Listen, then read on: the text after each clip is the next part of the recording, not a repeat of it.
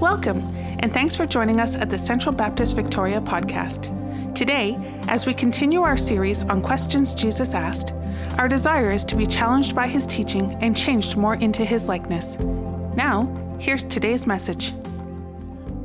Scripture reading this morning is taken from Matthew chapter 14. Matthew 14, starting at verse 22. Immediately he made the disciples get into the boat and go before him to the other side while he dismissed the crowds. And after he had dismissed the crowds, he went up to the mountain by himself to pray. When evening came, he was there alone. But the boat by this time was a long way from the land, beaten by the waves, for the wind was against them. And in the fourth watch of the night, he came to them, walking on the sea. But when the disciples saw him walking on the sea, they were terrified and said, "It's a ghost." And they cried out in fear. And immediately Jesus spoke to them, saying, "Take heart, it is I. Do not be afraid." And Peter answered him, "Lord, if it's you, command me to come to you on the water." He said, "Come." So Peter got out of the boat and walked on the water and came to Jesus. But when he saw the wind, he was afraid, and beginning to sink, he cried out, "Lord, save me." Jesus immediately reached out his hand and took hold of him, saying to him, "O you of little faith, why did you doubt?" And when they got into the boat, the wind ceased, and those in the boat worshipped him, saying, "Truly, you are the Son of God." This is the reading of God's word. Please be seated. Well, good morning, church. It's good to welcome you here this morning. My name is Phil Horton. I'm one of the pastors here, if you haven't met me, and it's a delight to welcome you to worship this morning. We are on our penultimate question this morning. We've been going through a series called Questions Jesus Asked, and we've been working our way through the stories of Jesus and looking at the way he uses questions so strategically in his teaching. And we've been noticing that he's directing a lot of this teaching at his disciples, at the 12 whom he loved and was seeking to equip for that time when he would no longer be with them and when they would carry the mission of Jesus into the world. And so we're on our second to last question in this series. This past week, Martha and I were visiting someone in our seniors community who will remain unnamed this morning, but we were admiring this person's garden. It was amazing how everything in this garden seemed to be flourishing. It was obviously a garden that was well cared for consistently and attentively. In the course of later conversation, Martha, who loves gardening, and this person who obviously loves gardening, were speaking about why some people just are not good gardeners. I was sitting across the room keeping silent because I'm one of those people who is not a good gardener. But I discovered something through this conversation, that one of the keys to making things grow in your garden is you have to water them. So our first theological point this morning is, if you want something to grow in your garden, you should be attentive to it. You should water it. You should nourish it. You should care for it. You should, here's the word to listen for, you should be attentive. Now we come to the question in our focus today, and what I want to suggest is there's something in the main character of our story today that needs to grow. Something needs to grow in him. So listen carefully to the whole of Jesus' question here, as we see it on the screen here. Jesus says to Peter, "O you of little faith, why did you doubt?" "O you of little faith, why did you doubt?" Jesus seems to be saying to Peter here, in this circumstance, and by the way, Peter's doing something that no man has ever done before. But Jesus is saying to Peter, in this circumstance, you doubted because your faith was too small. Well, just before we seek to put this question in the larger context of the story, let's dig around a little bit, pardon the gardening pun, and explore what the meaning of these two words are, faith and doubt. So the word faith is a Greek word which the International Standard Bible Encyclopedia suggests. It's a word which may be equally translated reliance or trust. All right, so faith, in fact, most of the times when you come across this word faith in the New Testament, it'll be a similar meaning. Some contexts are slightly different, but most of them will mean faith is reliance or ability to trust. The word doubt is a Greek word which has at its core the idea of being of two minds, of being double-minded, of not being able to decide one way or another, and so not being able to decide. So the implication from this question from Jesus then is simply this, that Peter needed to grow in his ability to trust.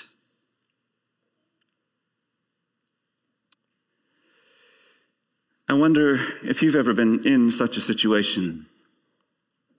Peter, of course, was in an extreme situation. Jesus had invited him to actually walk on water, which is something that I don't think you've ever done, nor have I ever done. But for all of us, we have come across situations in our lives, circumstances that have come into our lives, circumstances we didn't invite, circumstances we didn't want, that have overwhelmed us, that have caused us fear, that have caused us anxiety, that have caused us doubt. I was visiting a dear gentleman this week who's just having a really hard time with life right now. And the word he used for me was bewildering. It's bewildering. I can't understand. I can't understand what these next steps are going to be. I wonder if you've been there, or perhaps even you're there this morning. Our lesson today from this story, I believe, is intensely practical and applicable. New Testament scholar N.T. Wright makes this observation as he looks at this story. He says, this story can be read as a picture of the life of faith, or rather, the life of half-faith. Faith mixed with fear and doubt, which is the typical state of so many Christians as it was with the disciples. I like this phrase, the life of half-faith, faith mixed with fear and doubt. Perhaps you can relate to that yourself. Or sometimes circumstances come along and you want to believe, you want to have faith, but doubts creep in, fear creeps in. And we live this life of seeking to trust in an increasing way in God and in Jesus and what he's done and who he is. But we find ourselves with circumstances that come along that shake that faith, that trust. And sometimes we feel that our ability to trust is weak at best. It's my prayer this morning that no matter what circumstance of life that you might be in, that you might find some encouragement through this rather dramatic story. I want us to ask two questions of this text. First of all, I want to ask the question, how does trust grow? If Jesus is saying to Peter, your faith, your ability to trust is too small, how does it grow? And then I want to ask also, what is the outcome? If we have more trust, if we have more faith, what does that look like? What does it result in our lives? We're going to spend the majority of our time considering ideas in response to the first question here, but I'd like to begin with just briefly considering the second question. What is the outcome of more trust? If more trust comes in our life, what is the outcome? Come with me to the very final verse of the text that Marianne read to us. This is the response of the 12. This is the 12 in the boat. They've been in the storm, and now finally Jesus and Peter are back in the boat and the storm settles down. How do they respond? And those in the boat worshiped him. And they said, truly, you are the Son of God.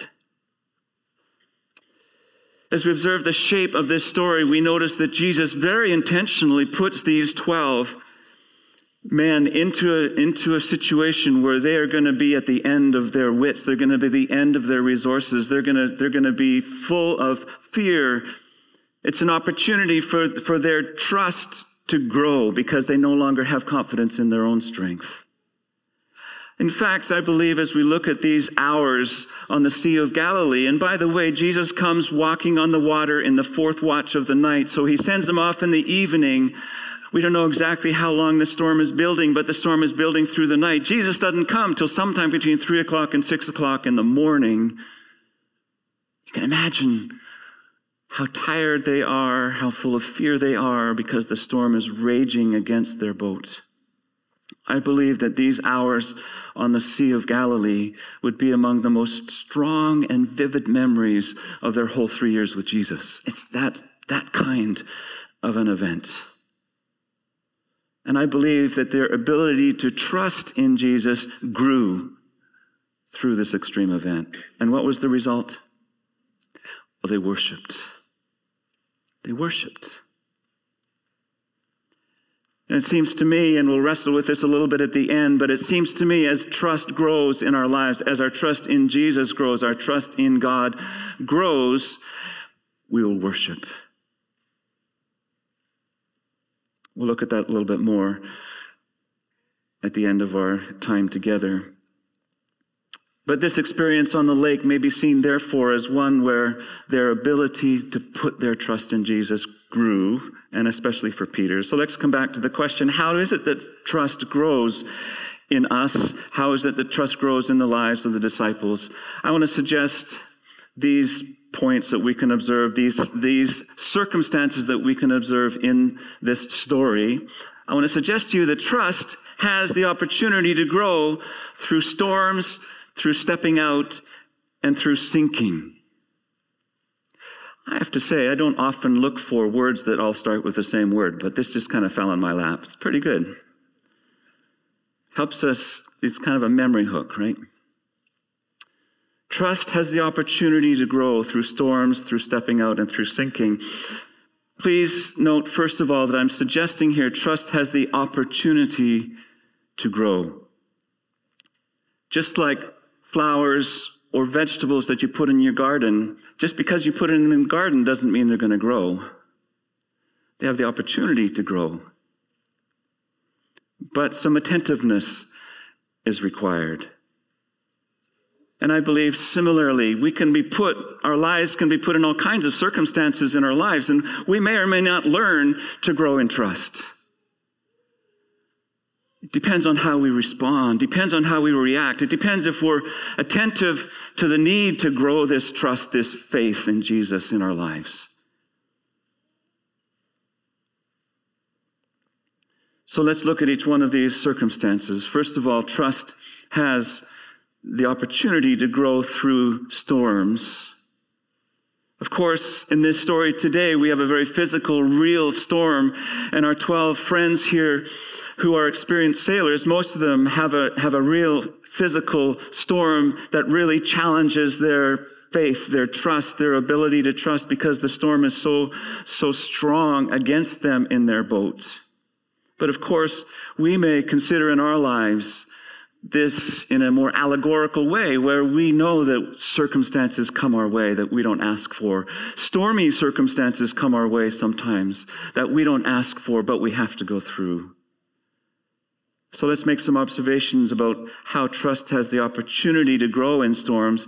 First observation I'd like to make under this point is to say that storms often come after success. Storms often come after success. In order to really look at this, we have to step back from the actual story that we read and look at Matthew chapter 14.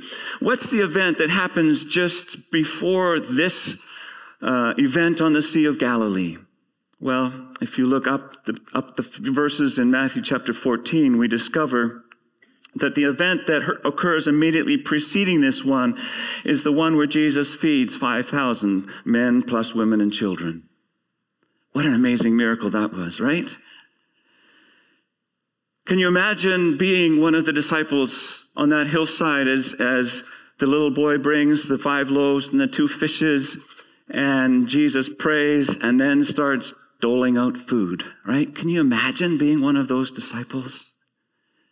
Okay, here, have some more. There's lots back there. No problem. Have some more. Take some home.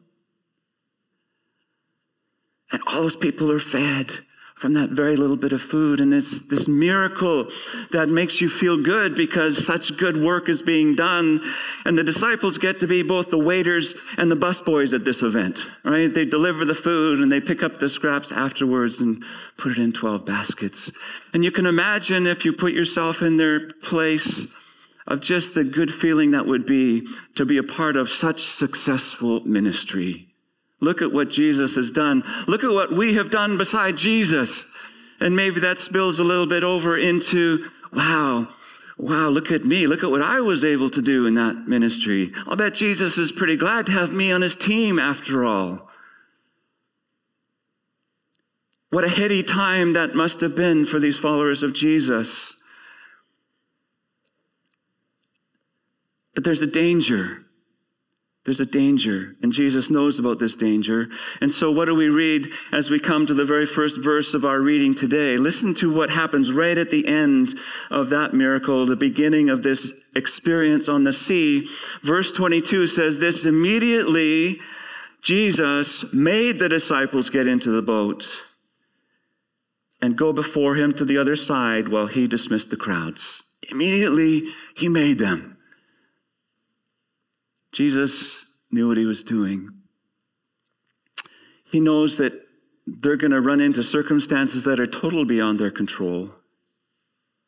I believe Jesus also knows that our broken human propensity is to let success go to our heads.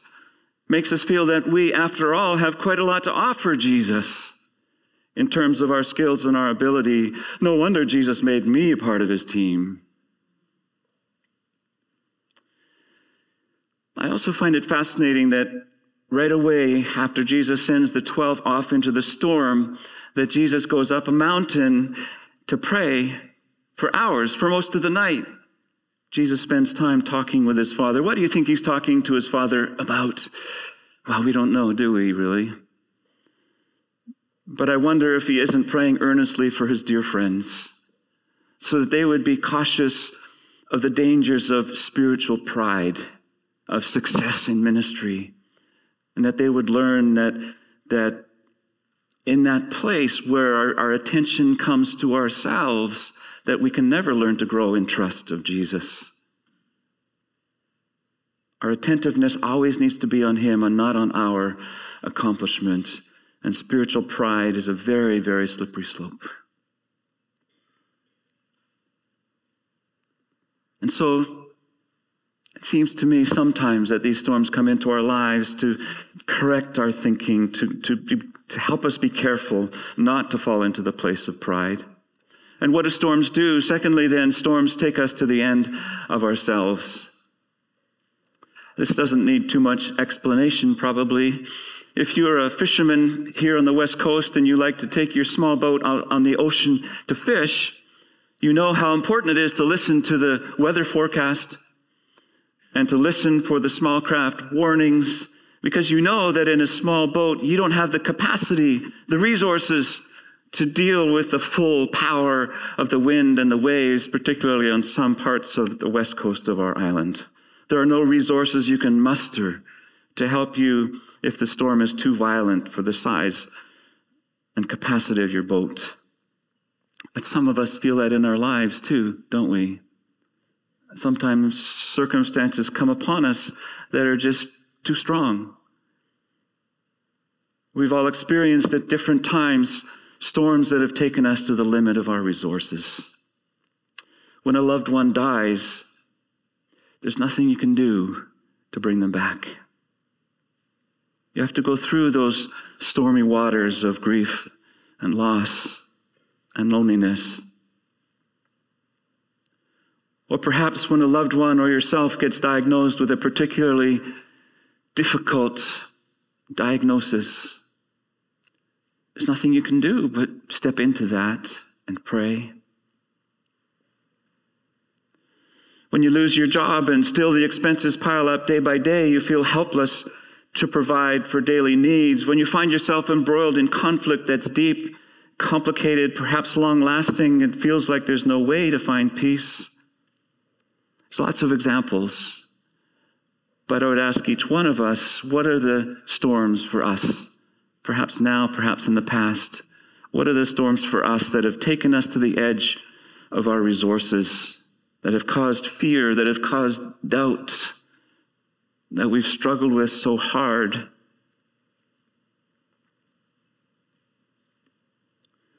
Well, the next observation I want to make is that these very storms provide an opportunity to look to Jesus. These very storms provide an opportunity for our attention to be drawn to Jesus. And again, it's providing this opportunity. It's not automatic. It's something we have to be attentive to.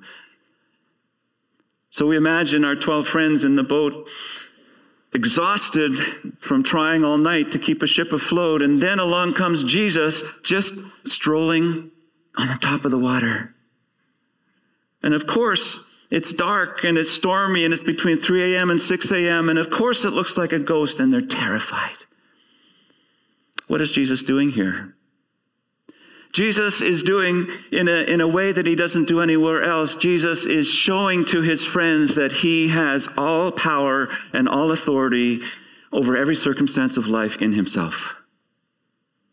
That's what he's showing them. There's no storm that's too stormy for him. He is the Lord of the storm. He is the Lord of all creation. There is no opposition, no circumstance. There's nothing that's beyond his control.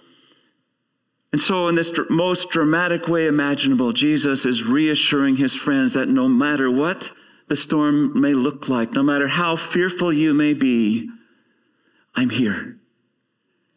And the storm is not stronger than I am. And Jesus says, take heart. It is I. Do not be afraid.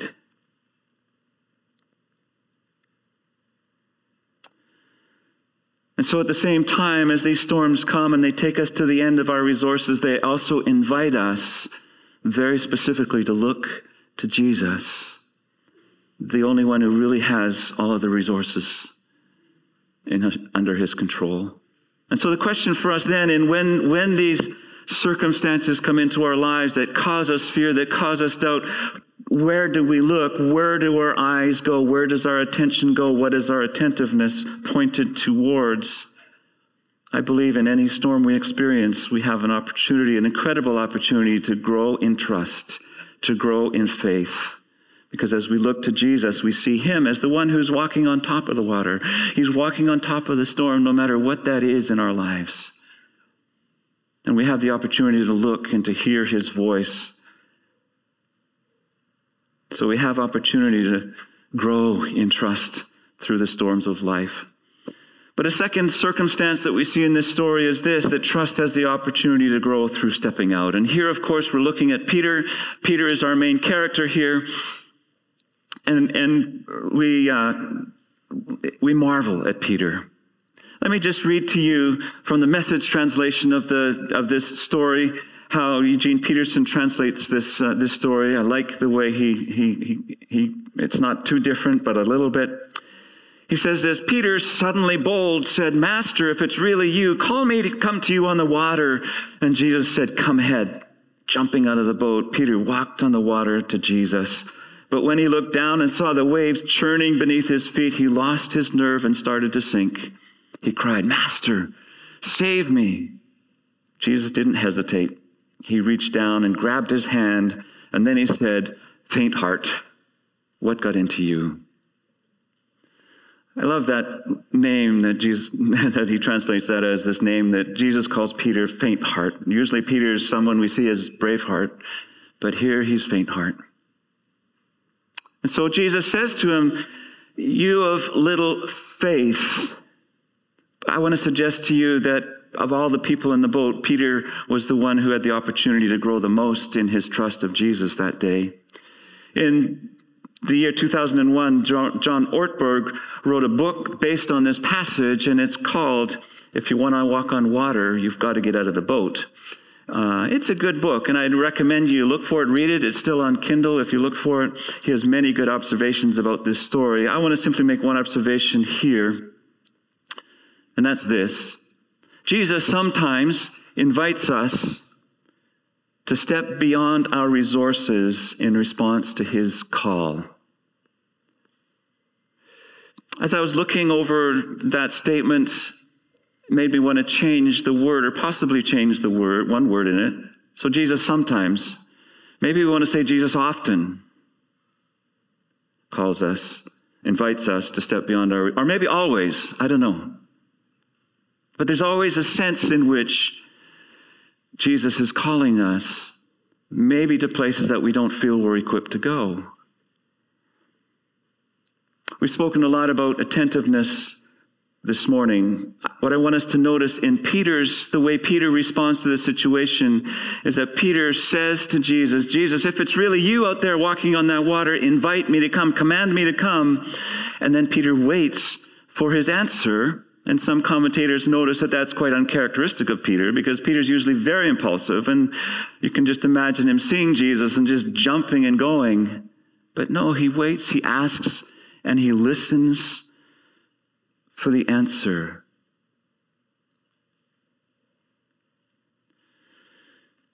But let's look at what he does. Peter does something from a human perspective that we would probably call brash, foolish, kind of thoughtless.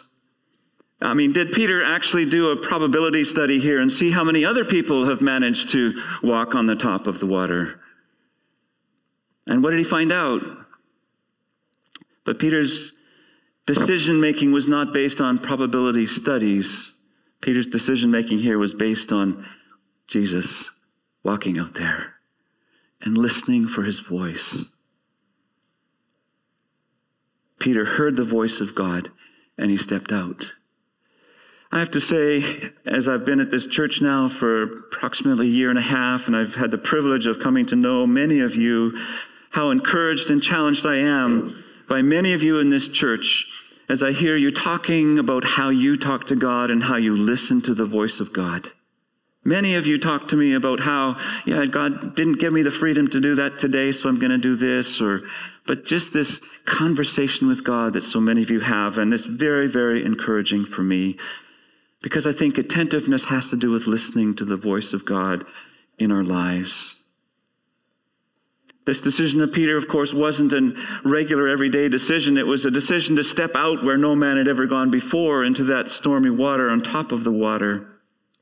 But perhaps you're having a sense that God is calling you as you listen for the voice of God.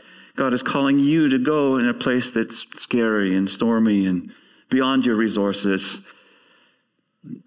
May I encourage you, may I encourage me, may I encourage all of us to keep on listening for the voice of God day by day in our lives.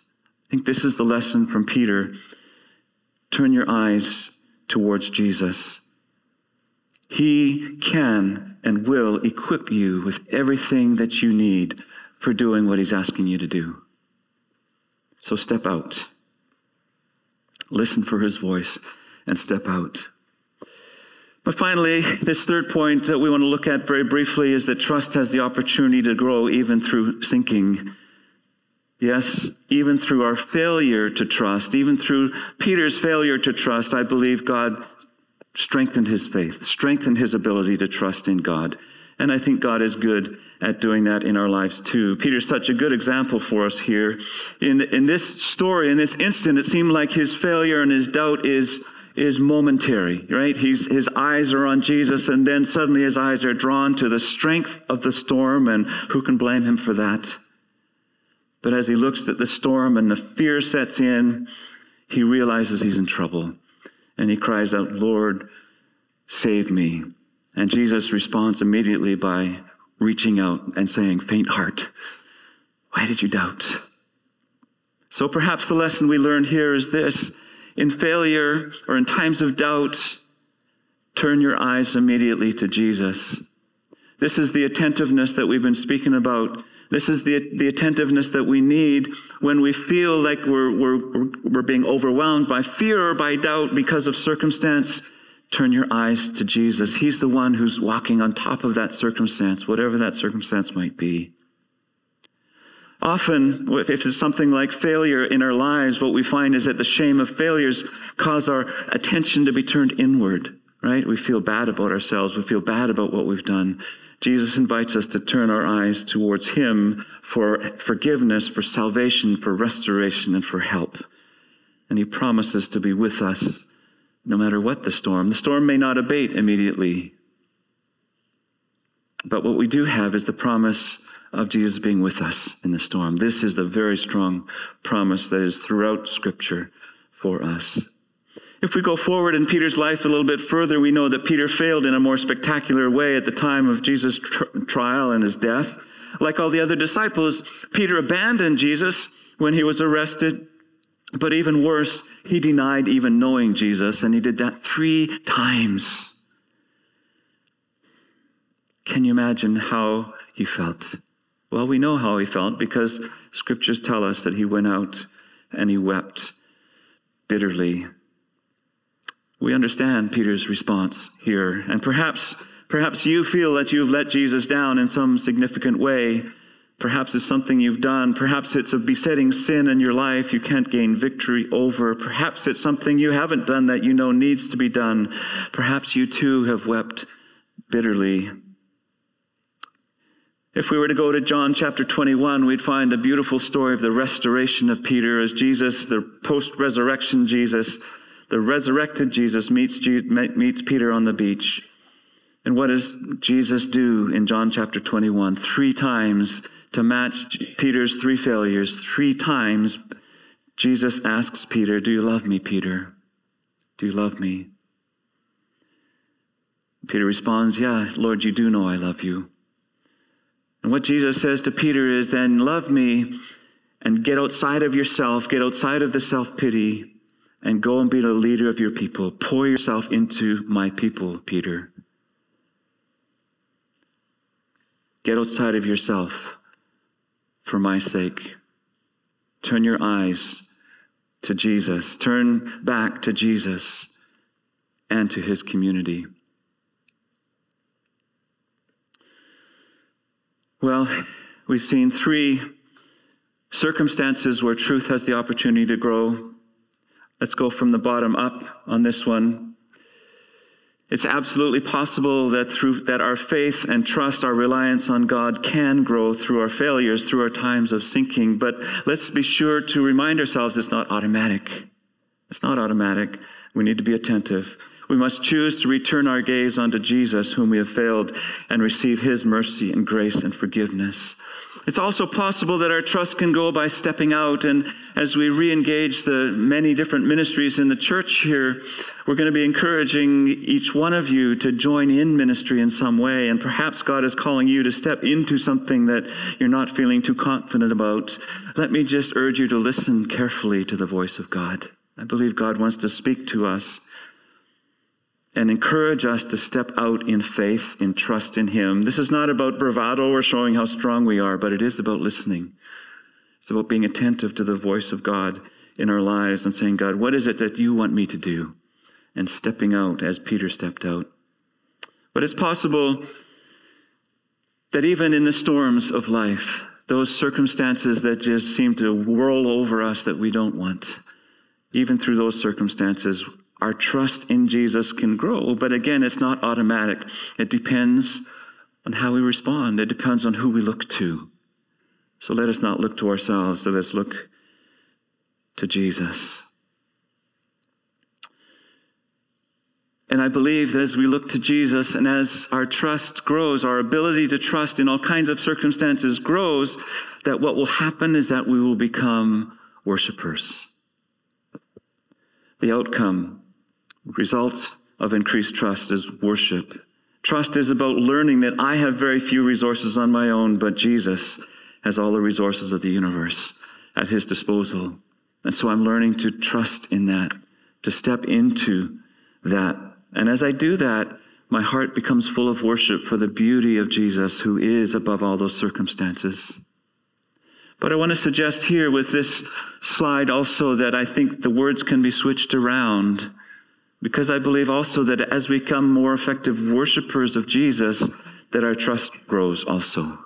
All right, so I think it's a two-way street here. As we grow in trust through the circumstances of life, we grow to become better worshipers of Jesus. But also as we become better worshipers of Jesus, then we can receive these circumstances with more trust. Yeah? God is so good to us. Jesus is so beautiful and powerful and majestic. Let's turn our eyes to him. I'd like to invite the music team to come and join me again now. But as they come, I want to remind you of an old hymn that came to my mind as I was thinking about this idea of keeping our eyes on Jesus. Turn your eyes upon Jesus. If you know the words to this song, would you say them with me? I won't sing them, but let's say them together, shall we? Turn your eyes upon Jesus. Look full in his wonderful face, and the things of earth will grow strangely dim in the light of his glory and grace. I have to say that I've sometimes struggled with the middle words there. The things of earth will grow strangely dim, because I'm not sure that's true all the time. Sometimes I believe what God is calling us to do is engage life fully with his power. And it's an earthly life that we're living here by his power. But in the context of our conversation this morning, what I do believe that will grow strangely dim is the fear, the doubt, the anxiety. As we turn our eyes to Jesus, may those things grow strangely dim so that faith can grow, trust can grow, and that we may step into the circumstances of life with confidence in him. If you were encouraged by today's message, be sure to rate us and hit subscribe wherever you get your podcasts. To experience other talks, videos, and gatherings, visit us at centralbaptistchurch.ca. Thanks for listening to the Central Baptist Podcast.